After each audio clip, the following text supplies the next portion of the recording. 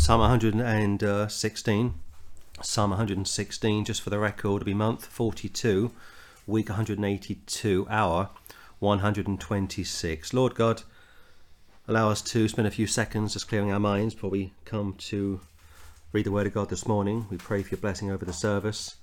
Please fill us with your Spirit, Lord God. Allow us to compose ourselves, to allow the Holy Ghost to take control of the service this morning. We are nothing without the new birth. The Word of God says we are more than conquerors through Christ who loved us and of course gave himself for us.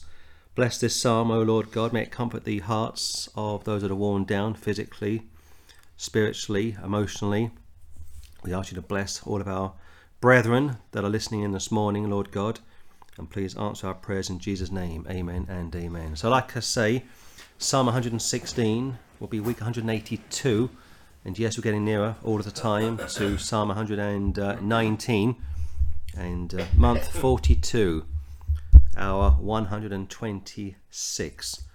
Let's look at this particular psalm, and Lord willing, all 19 verses will be broken down during one Lord's Day service. Psalm 116, please. I love the Lord. Amen. What a great way to start today's Lord's Day service. I love the Lord. Incidentally, the first time the word love appears in Scripture is back in Genesis 22 from memory, concerning Abraham about to sacrifice Isaac. Text says his only begotten son, his promised seed. I love the Lord. Why? Because he hath heard my voice and my supplications. So, if you have a good prayer life, go to 1 John chapter 4. That's a good thing to pray, and pray all of the time. And it's good to humble yourself. And if you pray regularly, and you should do, and your prayers are answered, that's a great sign that you are in good standing with God Almighty. But sometimes you'll have to pray and deal with the silence of God, which is a very difficult subject to truly understand. Many people, including yours truly, have prayed for years concerning X, Y, and Z to have no response whatsoever. That's part of living by faith, not by sight. Of course, many times when there's no response, that's the Lord saying, no, it's not for you. 1 John 4:19, we love him. Why? Because he first loved us.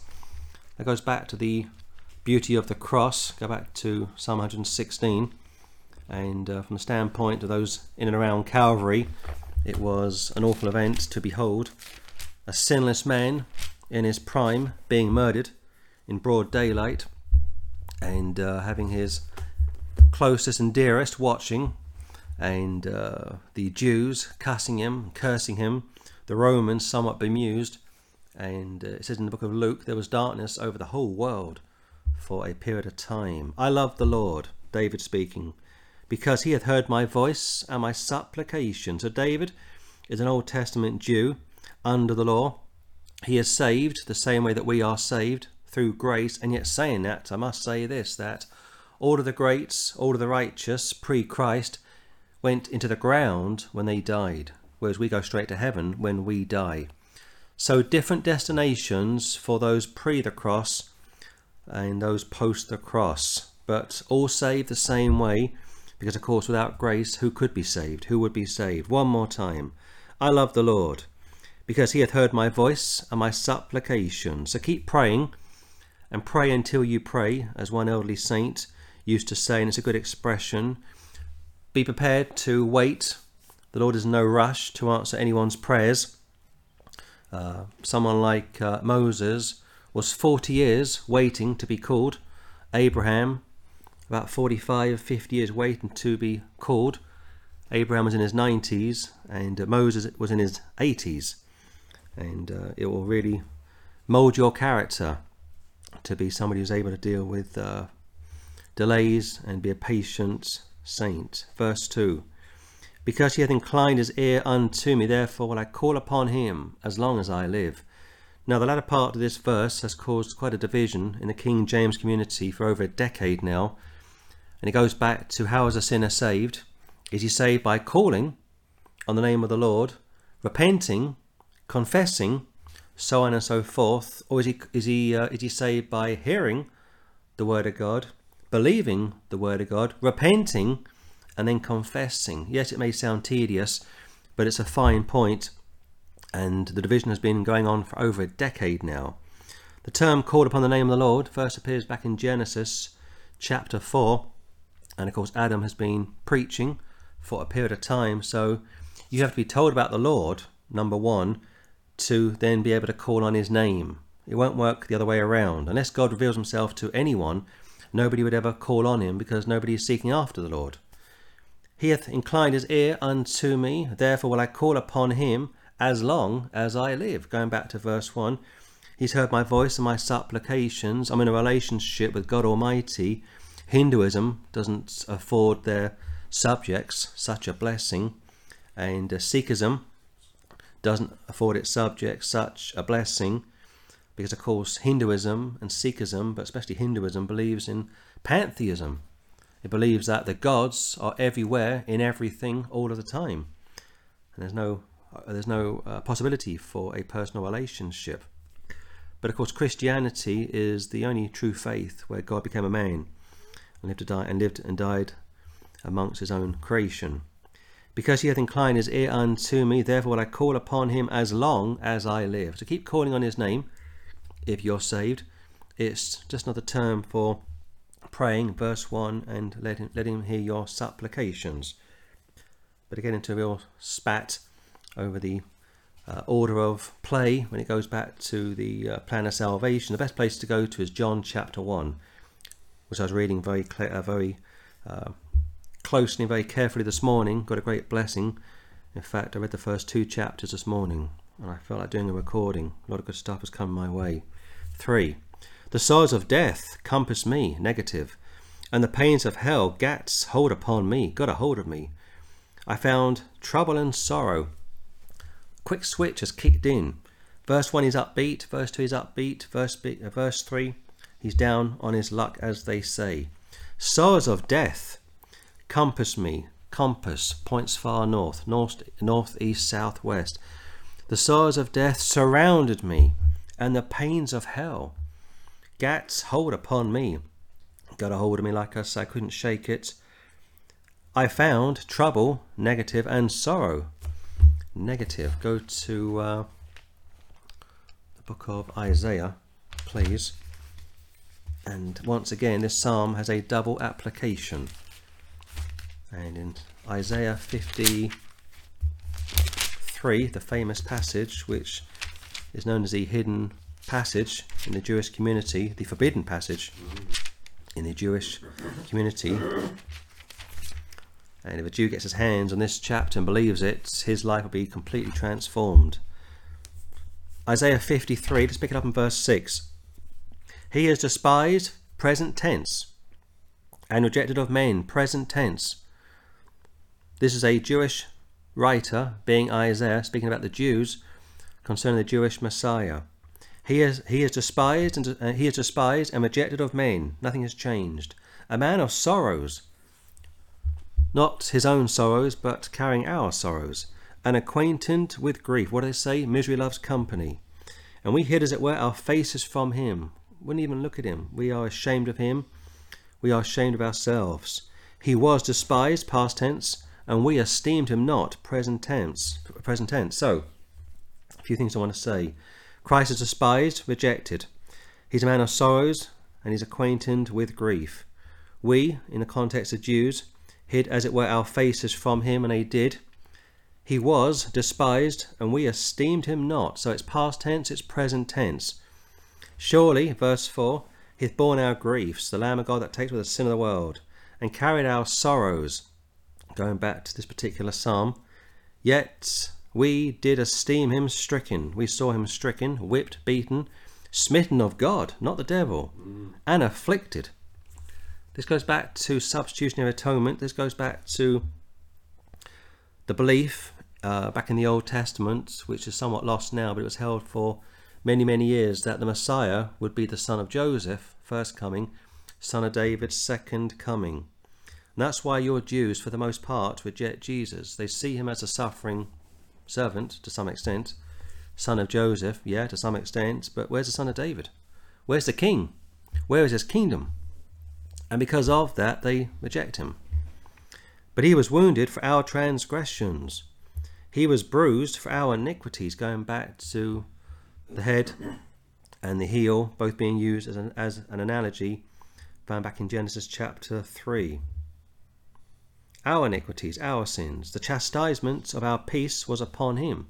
The perfect peace comes via the Lord Jesus Christ. And with his stripes we are healed. He was whipped, beaten, black and blue. I counted 5 puncture marks on the body of the blessed Saviour: his hands, his feet, his head, and his side, and also his back. It says elsewhere he gave his back to the smiters. He got 5 puncture marks on his body. Despised, rejected of men, verse 3, a man of sorrows and acquainted with grief. And we hid, all of us, you and I, Jew and Gentile, as it were, our faces from him. Thankfully he came looking for us. We don't go looking for him, because of course man doesn't have any interest in seeking the Lord God. He was despised, and we esteemed him not. Surely he hath borne our griefs, depressions, disappointments, this and that, and carried our sorrows. Sometimes they become too much. Yet we did esteem him stricken. They saw him on the cross, stricken, smitten of God. They said, let him come down from the cross, if God will have him, and afflicted. But he was wounded for our transgressions, past, present, and future sins. He was bruised for our iniquities. The chastisement of our peace was upon him. We have the perfect peace which passes all understanding, thanks to what Christ did for us. And with his stripes we are healed. All we like sheep have gone astray, all of us. We have turned every one to his own way. There is a way which seems right unto a man, but the ends are of the ways of death. And the Lord, being the Father, hath laid on him, being the Son, the iniquity of us all. That is substitution atonement in a nutshell. Go back to Psalm 116. 3 again. The sorrows of death compassed me, surrounded me, and the pains of hell gat hold upon me. I found trouble and sorrow. Go to Acts chapter 2. So the lesser David is speaking, and the greater David is also speaking. That also gets lost on the Jewish community, which is a great shame, because outside of God Almighty, nobody loves the Jews more than the church. And outside of the Lord Jesus Christ, there is no way to be saved. Acts chapter 2. Acts chapter 2. Look at verse 20.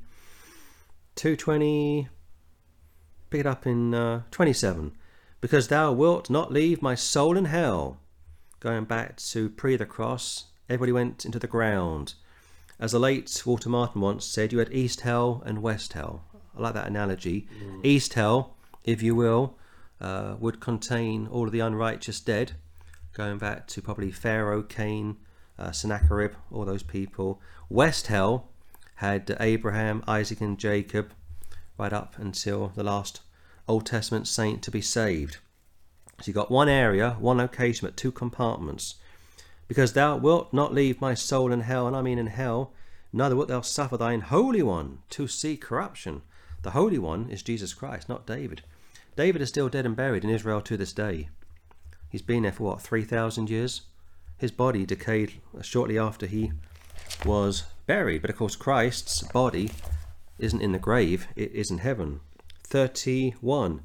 He, seeing this before, spake of the resurrection of Christ, that his soul was not left in hell. And yes, Christ's soul went into hell. You find it very clearly in Ephesians chapter 4. Neither his flesh did see corruption. But of course Christ's body didn't see corruption. He got a glorified body, which is in heaven today. And of course his soul went into hell, not to suffer. That's the blasphemy that the charismatics hold to. But it went into hell to rescue those of us which have believed on him. Go back to Psalm 116. The sorrows of death compass me. Now it could be that David is dealing with his own situation. Maybe he's in a backslidden state, possibly, or he's dealing with the strain of running a state, like the current Israeli PM will be feeling this morning. And the pains of hell gat hold upon me. But in reference to the Lord Jesus Christ, which I want to discuss more this morning, I found trouble and sorrow, going back to the lesser David, but in type the greater David. Then I called upon the name of the Lord. O Lord, I beseech thee, deliver my soul, lesser David. Gracious is the Lord and righteous. Yea, our God is merciful. Our God, our Father which art in heaven. My God. Going back to the Jews having a very personal relationship with God Almighty. Today we say our Saviour, our Gospel, the Lord Jesus Christ, but up until recent times we couldn't say that. I say we being Gentiles, we were outside of the kingdom of God. We were lost, alone in the world without hope. Then I called upon the name of the Lord. Going back to verse 1, I love the Lord. O Lord, I beseech thee, deliver my soul. Help me out, Lord. I'm struggling in verse 3. On top of that, I need to recover quickly, because you are gracious, verse 5. You are righteous, and our God is merciful. 3 beautiful attributes: gracious, righteous, merciful, without which nobody would be able to make it a second without God Almighty. And I can't stress that enough. Look at verse 6. The Lord preserveth the simple. I was brought low, and he helped me. Go to 2 New Testament passages. Go to 1 Thessalonians first, and then go to James chapter 1. First Thessalonians. Let's see now. Go to James first. Go to James 1.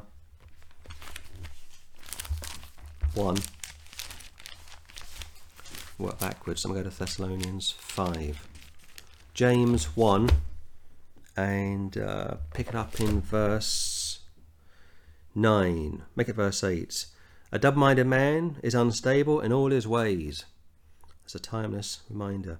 Let the brother of low degree rejoice in that he is exalted, but the rich in that he is made low, because of the flower of the grass he shall pass away.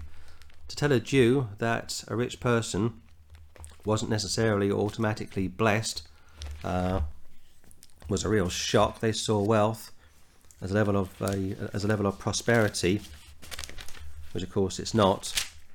It's always a good thing when you come across somebody who hasn't got much of anything, boasting the most about God Almighty. You meet somebody who's got everything, they'll say, well, God's blessed me with this, he's blessed me with that. Not necessarily so. You may have had to cut corners to get where you are. You may have had to walk over people to get where you are. You may have had to blackmail, bribe people to get where you are. I'm not saying you did or you have done, but it may be so. Just because you're rich and wealthy doesn't mean God has blessed you. That was a mistake that the late, what was the guy's name? Crystal Cathedral, Schuller used to make, Robert Schuller. He would say, look at my Crystal Cathedral, $5, $6, $7, $8, $9 million, $10 million to build this place. God has blessed me. No, he hasn't blessed you. You were able to manipulate people, and you got what you wanted by deceiving people. 1 Thessalonians 5:14. Now we exhort you, brethren, warn them that are unruly, comfort the feeble-minded, simple-minded. If somebody is simple, and I say this respectfully, if somebody has a low IQ, if somebody has learning difficulties, they call it spectrum now, autistic, Asperger's, all that stuff. If somebody has a problem with learning, unable to do X, Y, and Z, don't look at that as being devil possession. That's the mistake the Catholics made during the Dark Ages. You're told to comfort the feeble-minded, the simple, support the weak, be patient toward all men. You won't find this in the world of evolution. There's no supporting the weak in the animal kingdom. There's no comforting the feeble-minded in the animal kingdom. The whole belief of the Darwinian worldview is just completely flawed and false. Go back to Psalm 116. The Lord preserveth the simple. I was brought low, and he helped me. So David's riding high. He's then shot down due to sin in his life, whatever it might be. He realizes he's in trouble. The word of God says if we confess our sins, he is faithful and just to forgive us of our sins and to cleanse us of all of our unrighteousness. And that's a great sign, because of course we all stumble and fall. I don't care who you are. We all get into trouble sooner or later. These are timeless passages. One more time. Gracious is the Lord and righteous. Yea, our God is merciful. The Lord preserveth the simple, preservation, the simple. Those that are suffering, like I say, with learning difficulties, coping, dealing with situations in life. And you are to come alongside those people and get close to them, help them out. I was brought low, and he helped me. He won't just keep you down in the dumps. He wants to get you back on your feet. He loves you. Going back to verse 1, going back to 1 John 4:19. This is a love passage. It's beautiful. Look at verse 7. Return unto thy rest, O my soul, for the Lord hath dealt bountifully with thee. Go to Matthew chapter 11. I like the Psalms for a number of reasons. First and foremost, they are practical Psalms, practical preaching, and a lot of good stuff in the Psalms. We've been on this book for over 3 years now, and David has been a real blessing to profile from almost every possible angle. And whoever you are, wherever you are this morning or this afternoon or this evening, whatever time of day it is where you are, he loves you. And whatever you're going through, just hang in there. You'll get through it, I promise you. Matthew 11:28. Come unto me, all ye that labour and are heavy laden, and I will give you rest. Take my yoke upon you and learn of me, for I am meek and lowly in heart, and you shall find rest unto your souls. For my yoke is easy, not yours. For my yoke is easy, and my burden, not yours, is light. Because, of course, he's the sin bearer. He's the Lamb of God who takes with the sin of the world. Go back to Psalm 116. So receive him. Call in his name. Get close to him. Start praying. Fasting if you need to do so. And put yourself out for other people. I like it when I see people doing good deeds online or all around me. It's always a blessing to see people going out of their way for others. It's good. It's right and proper. Verse 8. For thou hast delivered my soul from death, mine eyes from tears, and my feet from falling. Three issues he's dealing with. Go back to Psalm 56. So David is the author, I'm pretty sure, of this particular psalm. And in Psalm 56, look at 13. For thou hast delivered my soul from death. Wilt not thou deliver my feet from falling, that I may walk before God in the light of the living? What do they say? I can't find my feet. Thou hast delivered my soul from death. Wilt not thou deliver my feet from falling, that I may walk before God in the light of the living? Go back to Psalm 116. Let's put these verses together. Verse 8. For thou hast delivered my soul from death, almost verbatim.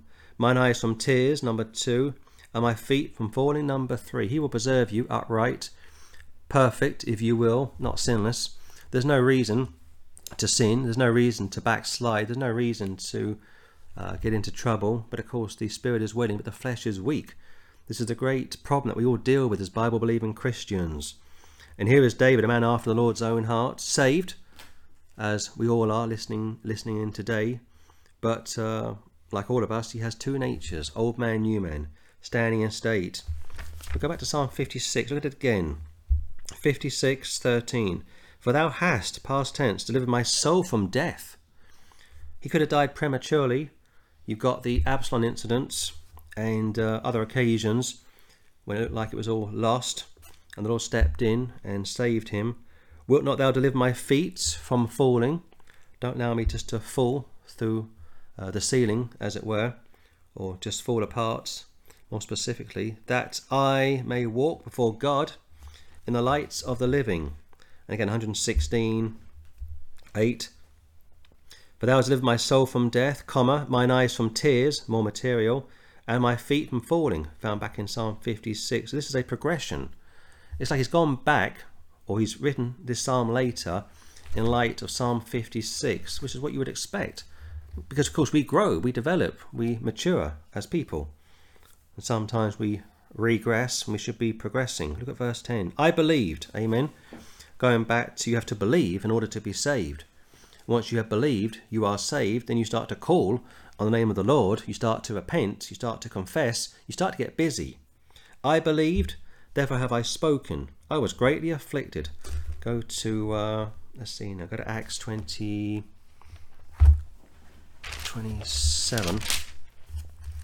Acts 27, and then go to 2 Corinthians 4. Acts 25. Wherefore, sirs, be of good cheer, for I believe God, that it shall be even as it was told me. Paul was a Bible believer. I hope you are. I hope you don't just give the Lord lip service, but you are a disciple of the Lord Jesus Christ, a follower, a disciple. 2 Corinthians 4. For me, this is the hardest book in the New Testament, 2 Corinthians. difficult book. People think it's Romans, I think it's Galatians. No, for me it was 2 Corinthians. I went through it back in 2018. Tough book. 2 Corinthians 4:13. We have in the same spirit of faith. Again, walk by faith, not by sight. According as it is written, quoting Psalm 116, I believed, and therefore have I spoken. We also believe, and therefore speak. Look at verse 11. For we which live are always delivered unto death for Jesus' sake, that the life also of Jesus might be made manifest in our mortal flesh. Look at verse 14. Knowing that he which raised up the Lord Jesus shall raise up us also by Jesus, and shall present us with you. Going back to the word was made flesh and dwelt among us, and without him nothing was made that was made. Look at 8. Troubled on every side. Look at 9. Persecuted, but not forsaken. 10. Always bearing about in the body the dying of the Lord Jesus. Go back to Psalm 116. This book is about suffering. You can't get around it. And if you haven't suffered yet, you will, mark my words. But the key is to suffer for doing right, not for doing wrong. Psalm 116, 10 again. I believed, positive. Therefore have I spoken. They say, I'm speaking with experience. Therefore have I spoken. I was greatly afflicted. Well, of course, David, you are a man. You are an alpha male. You are also a very sensitive man. You write music. You write poetry. You play the harp, which is very unusual for an alpha male. You have women like you shouldn't. And you have concubines like you should not. You pray. You walk with the Lord. You fast. You have a great relationship with God Almighty, unlike your son Solomon and others pre and post you. So in many ways David is a type of a New Testament saint. Old man, new man, able to do all things through Christ, which strengthens me, strengthens you, strengthens us. And yet, going back to the old sin nature, it's always there, isn't it? Look at verse 11. I said in my haste, all men are liars. But that's true, David. It's not incorrect. But he's speaking from the standpoint of being under great pressure, under great strain. Go to Romans chapter 3. Some years ago, I listened to John MacArthur preaching a sermon about lying. It was a very pious sermon, I must admit. And he said this, he said, had I lived during World War II, Romans 3, he said, had I lived during World War II, and had I lived in the Netherlands, when Anne Frank was being hidden, when she was hiding in a house with her father and other people, and had the Nazis knocked on the door, and I'd opened the door and said to me, are there any Jews upstairs? I would have said, yeah, upstairs under the bed. I thought, what a fool you are. And I all thought it was a very wise thing to say.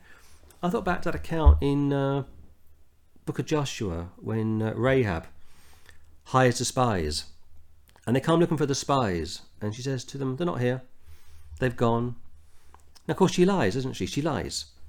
And it says she was justified, not for lying, but she was a saved woman. She believed she was saved. She's found in Matthew chapter 1.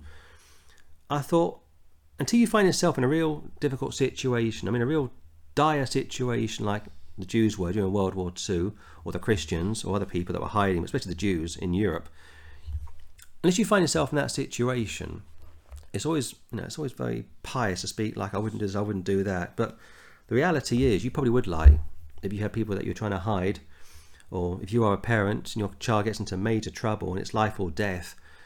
Very few parents will say, sorry, my son or my daughter, just face the consequences. Very few would do that. I'm not saying you should lie, don't get me wrong, but the reality is, when you're under great pressure, like Rahab was, she lied. Because if she told the truth, the consequence would have been devastating. I said in my haste, all men are liars. Romans chapter 3. Look at verse 4. God forbid, yea, let God be true, but every man a liar. As it is written, that thou mightest be justified in thy sayings, and mightest overcome when thou art judged. The antecedent is on God. That you, God, might be justified in your sayings, and mightest overcome when you, God, art judged. That's a picture of unsaved people judging God, believe it or not. at the great white throne judgment, and they will judge him. They judged Jesus during the first Advent, and they'll do it again at the great white throne. I'll give you one more. Go to Titus chapter 1. Titus chapter 1. Of course, if you do lie, you need to repent of it, confess it to the Lord. But don't be so quick to make statements like that, because of course you don't know what you do in a situation when you're dealing with life and death, like they were dealing with during the days of Anne and Frank. In fact, there are about 2 or 3 families hiding in that property. Going back to what was the name of the family that looked after Anne and Frank? What was the woman's name? She wore the glasses, went to death camps. Oh, Corrie Boone. Corrie ten Boom. Yeah. Very brave family. Yeah. Calvinist family, incidentally. Yes. Titus 1. Look at 12. Paul speaking again. One of themselves, even a prophet of their own, said the Cretans are always liars. Always liars. Always lying. Evil beasts, slow bellies. Paul, you are so guilty of stereotyping people. But of course, he's not saying that. He's quoting a Greek philosopher 700 years, make that 800 years before Christ, who said this: the Cretans, modern day Cretes, are always liars. All liars. Always liars. Evil beasts, that's not very nice, is it? Slow bellies. Go back to Psalm 116. See, the Bible is a really practical book, but it's a very difficult book because it gives you 2 sides of the coin. It tells you what God is and who he is and how he operates. It tells you who you are and what you are and how you should operate. And somehow you've got to marry the 2 up. I mean, the bar is set so high in Scripture. It says how all liars have the part in the lake of fire. All liars. And yet it says if we say we haven't sinned, we make him a liar. If we confess our sins, and Paul said how let God be true, but every man a liar. And that's where you've got to tread very carefully when you get into practical preaching. I said in my haste, in the context David speaking, he's under great pressure, going back to 8 and 4 and 3. All men are liars, not perpetually, of course not, but occasionally, absolutely. Let's be honest about this. What shall I render unto the Lord for all his benefits toward me? Render, like pay back. It says, render to Caesar what's Caesar's, and to God what is God's. What shall I render, pay back, or what shall I give unto the Lord for all his benefits towards me? Nothing whatsoever, David. You can't give a thing back. You can't give him a penny back, a dime or a cent if you are an American, or a euro if you live in the EU. You can't give him anything back. That's the whole point of salvation. You can't give him anything. He's got everything anyway. All you can do is reach out to him, believe on him, receive him, call in his name, like I say. And here David had everything. He was the richest man in Israel. He had the most property. He had horses. He had whatever you could imagine was available during his era. What shall I render unto the Lord for all his benefits toward me? Nothing, David. Just accept it. Just put your feet up and enjoy your salvation. Amen. 13. I'll take the cup of salvation, cup of suffering, cup of salvation, and call upon the name of the Lord. Go to Mark chapter 10. Now this gets a bit tricky because there are 3 cups in Scripture, and due to time, just want to look at 2 this morning. Let's pick it up in Mark chapter 10 and 10:38. But Jesus said unto them, Ye know not what ye ask. Can ye drink of the cup that I drink of, and be baptized with the baptism that I am baptized with? And they said unto him, We can. And Jesus said unto them, Ye shall indeed drink of the cup that I drink of, and with the baptism that I am baptized withal shall be baptized. So, he's saying to them, the cup that I'm going to drink means martyrdom. The poison chalice, you think back to, there's a film made back in the late 1970s, Raiders of the Lost Ark. And in that movie, there's a scene where they're looking for the Ark of the Covenant, and they think they found it. Of course, they haven't found it. It's in heaven, you understand. But the whole point of the movie, this goes back to is it Arthur and the Round Table? Knights of the Round Table, all this mythology stuff, and the golden chalice, the cup Merlin, and the sword and the stone, all that stuff. And the belief is that if you can get your hands on that chalice and drink it, you'll live forever. The Church of Rome come along and say, but the chalice is a literal blood. Of course it's not, but they twist that also. So the cup here denotes death. It's like the poison chalice, as I say, but also a baptism, not a water one, but a picture of identifying with Christ's death. Now, it gets a bit more complicated. Go to chapter 14. You've got the first cup, which he's just spoken to the apostles about. They say, yes, Lord, we'll die with you, and they would, and be baptized with you, and they were. But of course, the cup of salvation, which is what we're really interested in, found back in 116:13 is a cup we really want to look at this morning. I will take the cup of salvation, the greater David speaking, and call upon the name of the Lord, the lesser David speaking. It's in reverse there. 14:35. And he went forward a little and fell on the ground and prayed that, if it were possible, the hour might pass from him. Son of man, suffering. 5 puncture marks he will receive before he goes back to glory. And here you got the Lamb of God about to taste death for every man. And he said, Abba, Father, Abba, Daddy, Father, Abba, Father, all things are possible unto thee. Take away this cup from me. Nevertheless, not what I will, but what thou wilt. It's a bitter cup to swallow. And also back in the book of Isaiah, go back to Psalm 116. That cup contained the sins of the world. It's a poison chalice, like I say. It was bitter. They gave him vinegar to drink on the cross. Of course, he didn't swallow it, but it touched his lips. And I tell you what, vinegar is bitter. If you've been up all night as he was, you've been bleeding all night as he was weak, bruised, chastened. We esteem him not, and he's on a cross, and he's bleeding out, like I say. He wants water. He's thirsty. He's not hungry. He wants water. I thirst.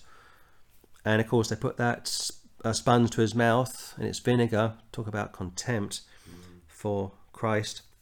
And he spits it out, doesn't taste it. But what's taken place ultimately is he's taken the place of unsaved people in hell. My God, why hast thou forsaken me? It doesn't say, my Father, why hast thou forsaken me? It says, my God, What do people say in hell? My God, JC, OMG. A switch has taken place on the cross, you see. And he's drinking that cup. It's a bitter cup. That's why he's bleeding in the garden. He's sweating blood. That's why he's being churned up inside. It's not because he's scared of dying. It's because he's going to become a personification of sin. And of course his soul is offered up to God Almighty. Found also back in Isaiah and also 2 Corinthians. That's a loaded subject. I mean, his soul is offered for a sin offering, not just his body, his soul. You try and think about that. You just can't comprehend it. Psalm 116. I will take the cup of salvation, and he would do, the cup of suffering, cup of salvation, and called upon the name of the Lord, and David the less did. And in a sense, David the greater would also, into thy hands I commend my spirit. Father, forgive them, for they know not what they do. But in the context, historically speaking, this is a lesser David dealing with his own situation. He's struggling terribly. No such thing as an easy life if you are a saved man or woman in any dispensation. 14. I will pay my vows unto the Lord, now in the presence of all his people. Found also again in verse 18. I'll pay my vows unto the Lord, now in the presence of all his people. Well, David had vows to pray and to keep, unlike the Lord Jesus Christ, who didn't need to vow anything. And yet he would say elsewhere, let your yea be yea and your nay be nay. And he would keep the law to the letter. So you're going back and forth, aren't you? Lesser David, greater David. Suffering, struggling, up and down, wanting the Lord to restore him, and he would do, having a great relationship with the Lord, like verse 1 and verse 2. But verses 3, 4, it starts to go, or certainly verse 3, it goes south. Then verse 4, he's back on top. Verse 5, he's back on top. Verse 6, he's down. Verse 7, he's down. Verse 8, he's up and down. Verse 9, he's up. 10, he's up. 11, he's up and down. You see, it's bouncing back and forth. What shall I render unto the Lord for all his benefits toward me? Nothing, David, like I say, it's all or nothing. It's grace or nothing whatsoever. I will take the cup of salvation, which he would do happily. Yet there's a struggle between the Son of Man, his human nature, not so much his divinity, Son of God, going back to being tired, weary, needing food, needing water, going back to his human side, but his divinity, walking on the water, raising the dead, giving sight to the blind, the miracles. The Father and I are one. Before Abraham was, I am. See, this is a very difficult book, and if you're not saved, this book isn't even for you. But if you are saved and you're not a level thinker, if you're unstable in all your ways, going back to James chapter 1, and don't even open this book because you get guilty of heresy and you'll just bury so many people. I look at verse 14 again. I will pay my vows unto the Lord now in the presence of all his people. So you've got David in the congregation in the tabernacle, later becomes the temple, and he's praying in the presence of all the people. You find that in, I think it's 1 Kings 8, when Solomon is praying on his knees in front of all of Israel, and they're sacrificing animals left, right and centre. It was a period of absolute worship and thanksgiving. It may have been Israel's pinnacle of prosperity, one of the greatest events in the history of Israel. And for a period of time, Solomon was unstoppable. He was unmovable, unshakable. He was really close to God Almighty. And then the women came along with their ways, their cultures, and of course it all went south. He died, 58 years of age, not even 60. But David, his father, yes, he got caught up with the women, but didn't get into idolatry. And because of that, the Lord spared him. He was around 70 when he died. 15. Precious in the sight of the Lord is the death of his saints. That's a precious passage used by nearly every Christian that has or will ever live when they bury their loved ones. But in the context, it's dealing with the Jews. Go to Daniel chapter 7. But we can and we will use it in the body of Christ for today. Daniel 7:27. And the kingdom and dominion and the greatness of the kingdom under the whole heaven shall be given to the people of the saints of the Most High, whose kingdom is an everlasting kingdom, and all dominions shall serve and obey him. The kingdom of God, kingdom of heaven, they are now coming into being. They are now being amalgamated into one. Kingdom found first time, second time, third time, fourth time. 4 times the word kingdom appears in this one verse, aimed at Jewish martyrs that will die during the tribulation, who won't take the mark of the beast, and they'll be beheaded quite likely, and they will arrive at the judgment to be rewarded. Found also in I think it's Revelation chapter 6. But like I say, we can use this, and we will, for those that have died before us and those that will die after us. Precious in the sight of the Lord is the death of his saints. Of course, if you're born again, you are a saint. Old Testament, New Testament. The term saint, I think it first appears back in the book of Job, which is the oldest book in the Bible. So if you are a holy person by the new birth, you are a saint. It's automatic. And therefore, even when you die, if the rapture doesn't come first, it is precious in the sight of the Lord, concerning the death of his saints. We'll leave it as it is. 16. O Lord, truly I am thy servant, and the son of thine handmaid. Thou hast loosed my bonds. Go back to the book of Isaiah. An incredible book, Isaiah. And look at chapter 40, I think it's 41.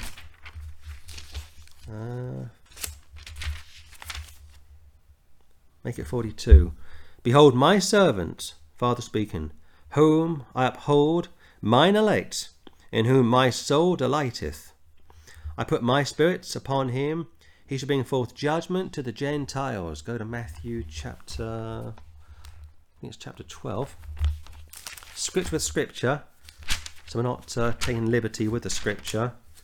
Sometimes you'll hit difficult passages, somewhat vague, not particularly clear. And when that happens, you tread carefully. What I normally do is I'll spiritualize those passages, if not overly short to do with them. That way I don't get into any trouble. But what you don't want to do is teach doctrine using a obscure passage.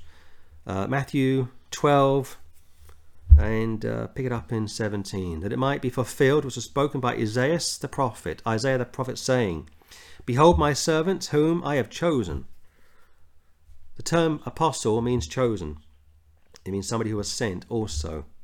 My beloved, this is my beloved son, in whom my soul, his own personal soul, is well pleased. That's an amazing statement. My beloved, my soul is well pleased. I put my spirit upon him, and he did. And he shall show judgment to the Gentiles. And he certainly did. Go back to Psalm 116. He came to serve, not to be served. And again, it goes back to the son of Joseph, the suffering servant, the son of David, the conquering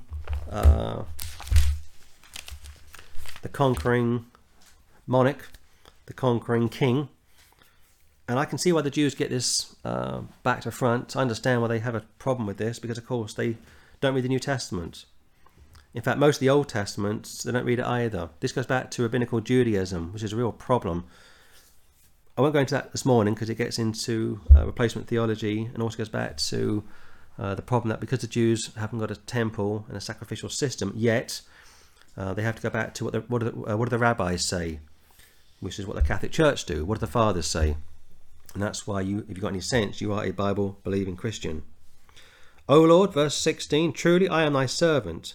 I am thy servant, repeated it again, and the son of thine handmaid. Now, handmaid is a woman, a young woman. Thou hast loosed my bonds. Now, he was held for a period of time in captivity. It says also he was held in prison.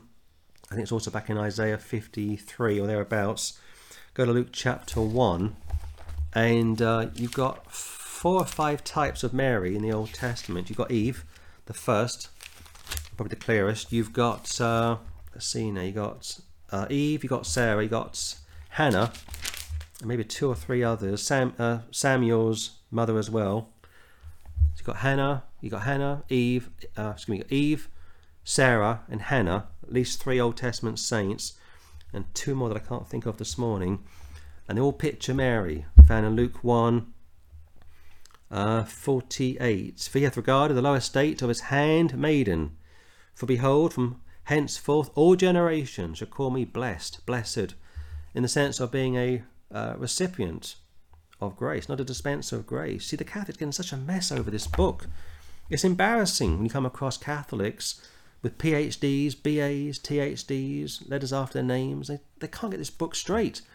And they hold up Mary as this, sinless object, this perpetual virgin. Going back to the Church Fathers, they all believed she was perpetual. Not all, but many of them did. That's true. And Luther believed that, and so did Calvin and other people, which is true they did, but that's incorrect.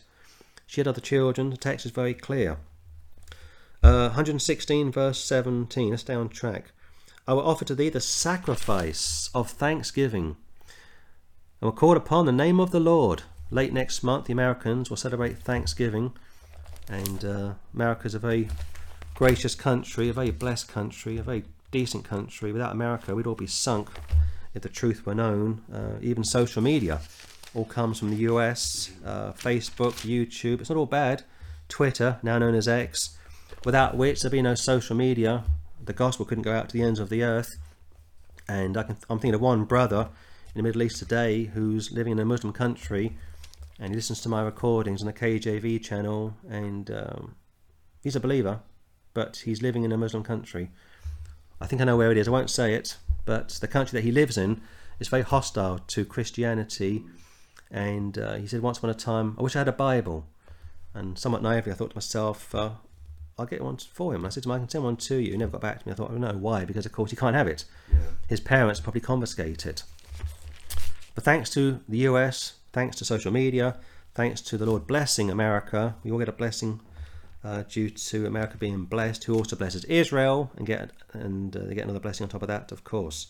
I will offer to thee the sacrifice of thanksgiving, and will call upon the name of the Lord. Go to Hebrews 13, please. Now, the sacrifice of the Mass is such an abomination, and the problem with the Catholic Church's Mass, and I have to keep saying this because it's not getting through to Catholics, is that your Mass is a non-bloody sacrifice. And in the Scripture, it was a very bloody sacrifice. And also, Hebrews says that Christ was sacrificed once for the sins of the world. Not every time the Mass commences, like around this time in Catholic churches around the world today. It's a one-off payment. I got into a discussion with a Catholic lady some months ago. She was a teacher of RE, head of RE, religious education at a school somewhere in the Northwest, retired now. And I said to her, can you explain to me, please? I mean, you're the head of RE. Can you please explain it to me why the Catholic Church continues to sacrifice Christ when the sacrifice was paid once on the cross? And she couldn't explain it to me. It's just pitiful, isn't it? Going back to people who got too much education, don't know what they're talking about half the time. Hebrews 13, but in the context, the thanksgiving here is found in the 13th chapter. Hebrews 13, 15. By him, therefore, let us offer the sacrifice of praise to God continually, 24/7. That is the fruit of our lips, giving thanks to his name. Let no filthy communication come out of your mouth, but to do good and to communicate, forget not. For with such sacrifices, God is well pleased. Keep praising him, keep blessing him. Sacrifice your body also. That's found in Romans chapter 12. Go back to Psalm 116. I will offer to thee the sacrifice of thanksgiving. Why is that, David? Well, verse 1. Because he hath heard my voice and my supplications. Because he hath inclined his ear unto me. Therefore will I call upon him as long as I live. Scripture for scripture. Call upon the name of the Lord, latter part of verse 17. And again, Hebrews 13. By him, therefore, let us offer the sacrifice of praise to God continually. That is the fruits of our lips, fruit of the Spirit, fruit of our lips, giving thanks to his name. But to do good and to communicate, forget not. Always do good works. For with such sacrifices, it's tough if you've got no money. It's tough if you're sick. If you are struggling with this or that, it's tough. But God accepts it. That's really more important to him than somebody who has everything gives very little. For with such sacrifices, God is well pleased. Not just pleased, he's well pleased. Go back to Psalm 116. Verse 18, repeated again. I will pay my vows unto the Lord, now in the presence of all his people. Transparency. I want to be open and above board. I have sinned, as Bill Clinton would say, and David did sin, and he would repent. Found also in Psalm 50, is it 53? Or was it 51? I think it's Psalm 50. I always get this too muddled up. I think it's Psalm 50. Let's have a look now. So many verses. It's 53. No, it's not. It's 51. Psalm 51. Let's see now, verse 3. I acknowledge my transgression. My sin is ever before me. Against thee, the only have I sinned, and done this evil in thy sight. And 5, I was shapen in iniquity. In sin, my mother did conceive me. And 11, cast me not away from thy presence, and take not thy Holy Spirit from me. Create in me a clean heart, verse 10, O God, and renew a right spirit within me. 9, hide thy face from my sins, going back to Psalm 53, but in reverse here, and blot out all mine iniquities. 12, restore unto me the joy of thy salvation, it's yours, not mine, and uphold me with thy free spirits. I want to be free and joy-free, free spirit, able to do this and that. 13, then will I teach transgressors thy ways, like a preacher would do, and sinners shall be converted unto thee. Go back to Psalm 116. Verse 19, in the courts of the Lord's house, in the midst of thee, O Jerusalem, praise ye the Lord. Go to, let me see now, Ezekiel 40, let's see now. One of the reasons why Israel is under attack right now is down to 2 things. Number 1, the Palestinians are upset that Israel is getting closer to Saudi Arabia. They call that geopolitics. And also I think it's Bahrain and Kuwait, some other Middle Eastern countries. And the Palestinians are losing some of their, how can I put it, not authority. They're losing some of their sympathy. A lot of the Muslim countries are fed up with the Palestinians, have been for many years in fact. And Egypt is the only real ally, and probably Lebanon and Iran, that the Palestinians have, and that's why they're firing rockets at Israel like right now, to try and break up this union, because of course Israel is getting closer to the Muslim countries, which she shouldn't do based on the Old Testament. But of course, because she's rejected the Old Testament and the New Testament, she's like a law unto herself, which is what Paul speaks about in the book of Romans. The second reason these rockets are being fired is due to the third temple. Now, they're getting closer to building that temple, and once that goes up, that's it, it's curtains for the world. Basically, the tribulation will begin, and you'll have a period of time where it'll all be upside down, basically, and you won't be able to survive if you're not one of the Lord's elect. I want Ezekiel 46. And let's pick it up in the scene now. 22. In the 4 corners of the courts there were courts joined of 40 cubits long and 30 broad. These 4 corners were of one measure. Now that's 60 feet by 45. Now the third temple is found throughout this book. It starts in chapter 40, right up until I think it's 48. And there's no way I can go through it this morning. It'll take another couple of hours to do that. But the third temple is prophesied in Ezekiel, of course. I just gave you some of the measurements there. And one of the reasons why the rabbis hate this book, I mean Ezekiel, is because it speaks of the third temple. It's very messianic and also deals with the Gentiles. And one of the reasons why the rabbis hate Daniel is because he also speaks about the Gentiles, and Christ coming before the second temple was destroyed. Again, there's such complexity when it comes to Israel and the Jews and the nations. But for the church, go back to Psalm 116, we can't be neutral. You know, you're either for the Lord or you're against him. And the Jews are his people. There's just no other way to put it. They are his people. They're in the land, backslidden. We know that. Paul told they are beloved for the Father's sakes. Romans chapter 11. I mean, Paul was treated terribly by the Jews. After Christ, he was treated terribly by the Jews. He loved them. He witnessed to them. He called them out. And he left them to the Lord. But he didn't persecute them. In the courts of the Lord's house, in the midst of thee, O Jerusalem, praise ye the Lord. So, 19 verses dealing with the first David, the second David, and a lot of typology there, leading up to the third temple, which you find in great detail in the book of Revelation. And we're getting nearer all the time to the return of the Lord Jesus Christ.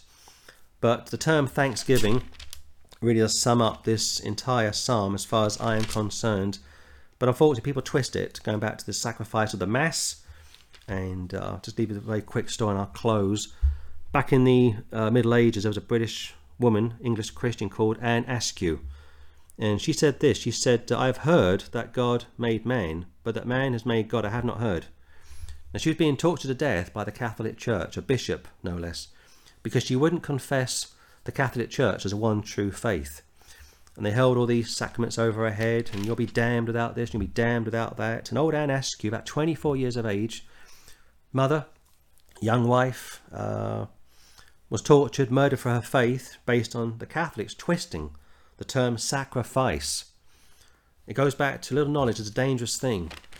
You can be full of zealous, or full of, you can be full of zealous, be full of the, what's that word, not zealous, full of determination, be a real zealot, but if it's not based on scripture, if it's just based on feelings and emotions, hurt feelings, going back to Allah Akbar and all that stuff, which I'll discuss in a few weeks' time when I finish the Quran, you won't go anywhere. You just make a mess of things. But going back to in the courts of the Lord's house, it's coming, mark my words, the third temple. In the midst of thee, O Jerusalem, pray for the peace of Jerusalem, praise ye the Lord, is how this psalm ends. So we'll close it there and come back next week. We've got a short one next week, just 2 verses. I think what we'll probably do next week is we'll do 117 and 118 together, or maybe do it over 2 weeks. I'm going to break down Psalm 119, which I haven't even prepared yet, and that'll be a huge study, I can tell you that. Psalm 119, and we'll leave it there, and like I say, come back next week and start 117 and no doubt go into 118. But we'll close it there and ask the Lord to bless this recording in Jesus' name. Amen and amen. Amen. Amen. Well, we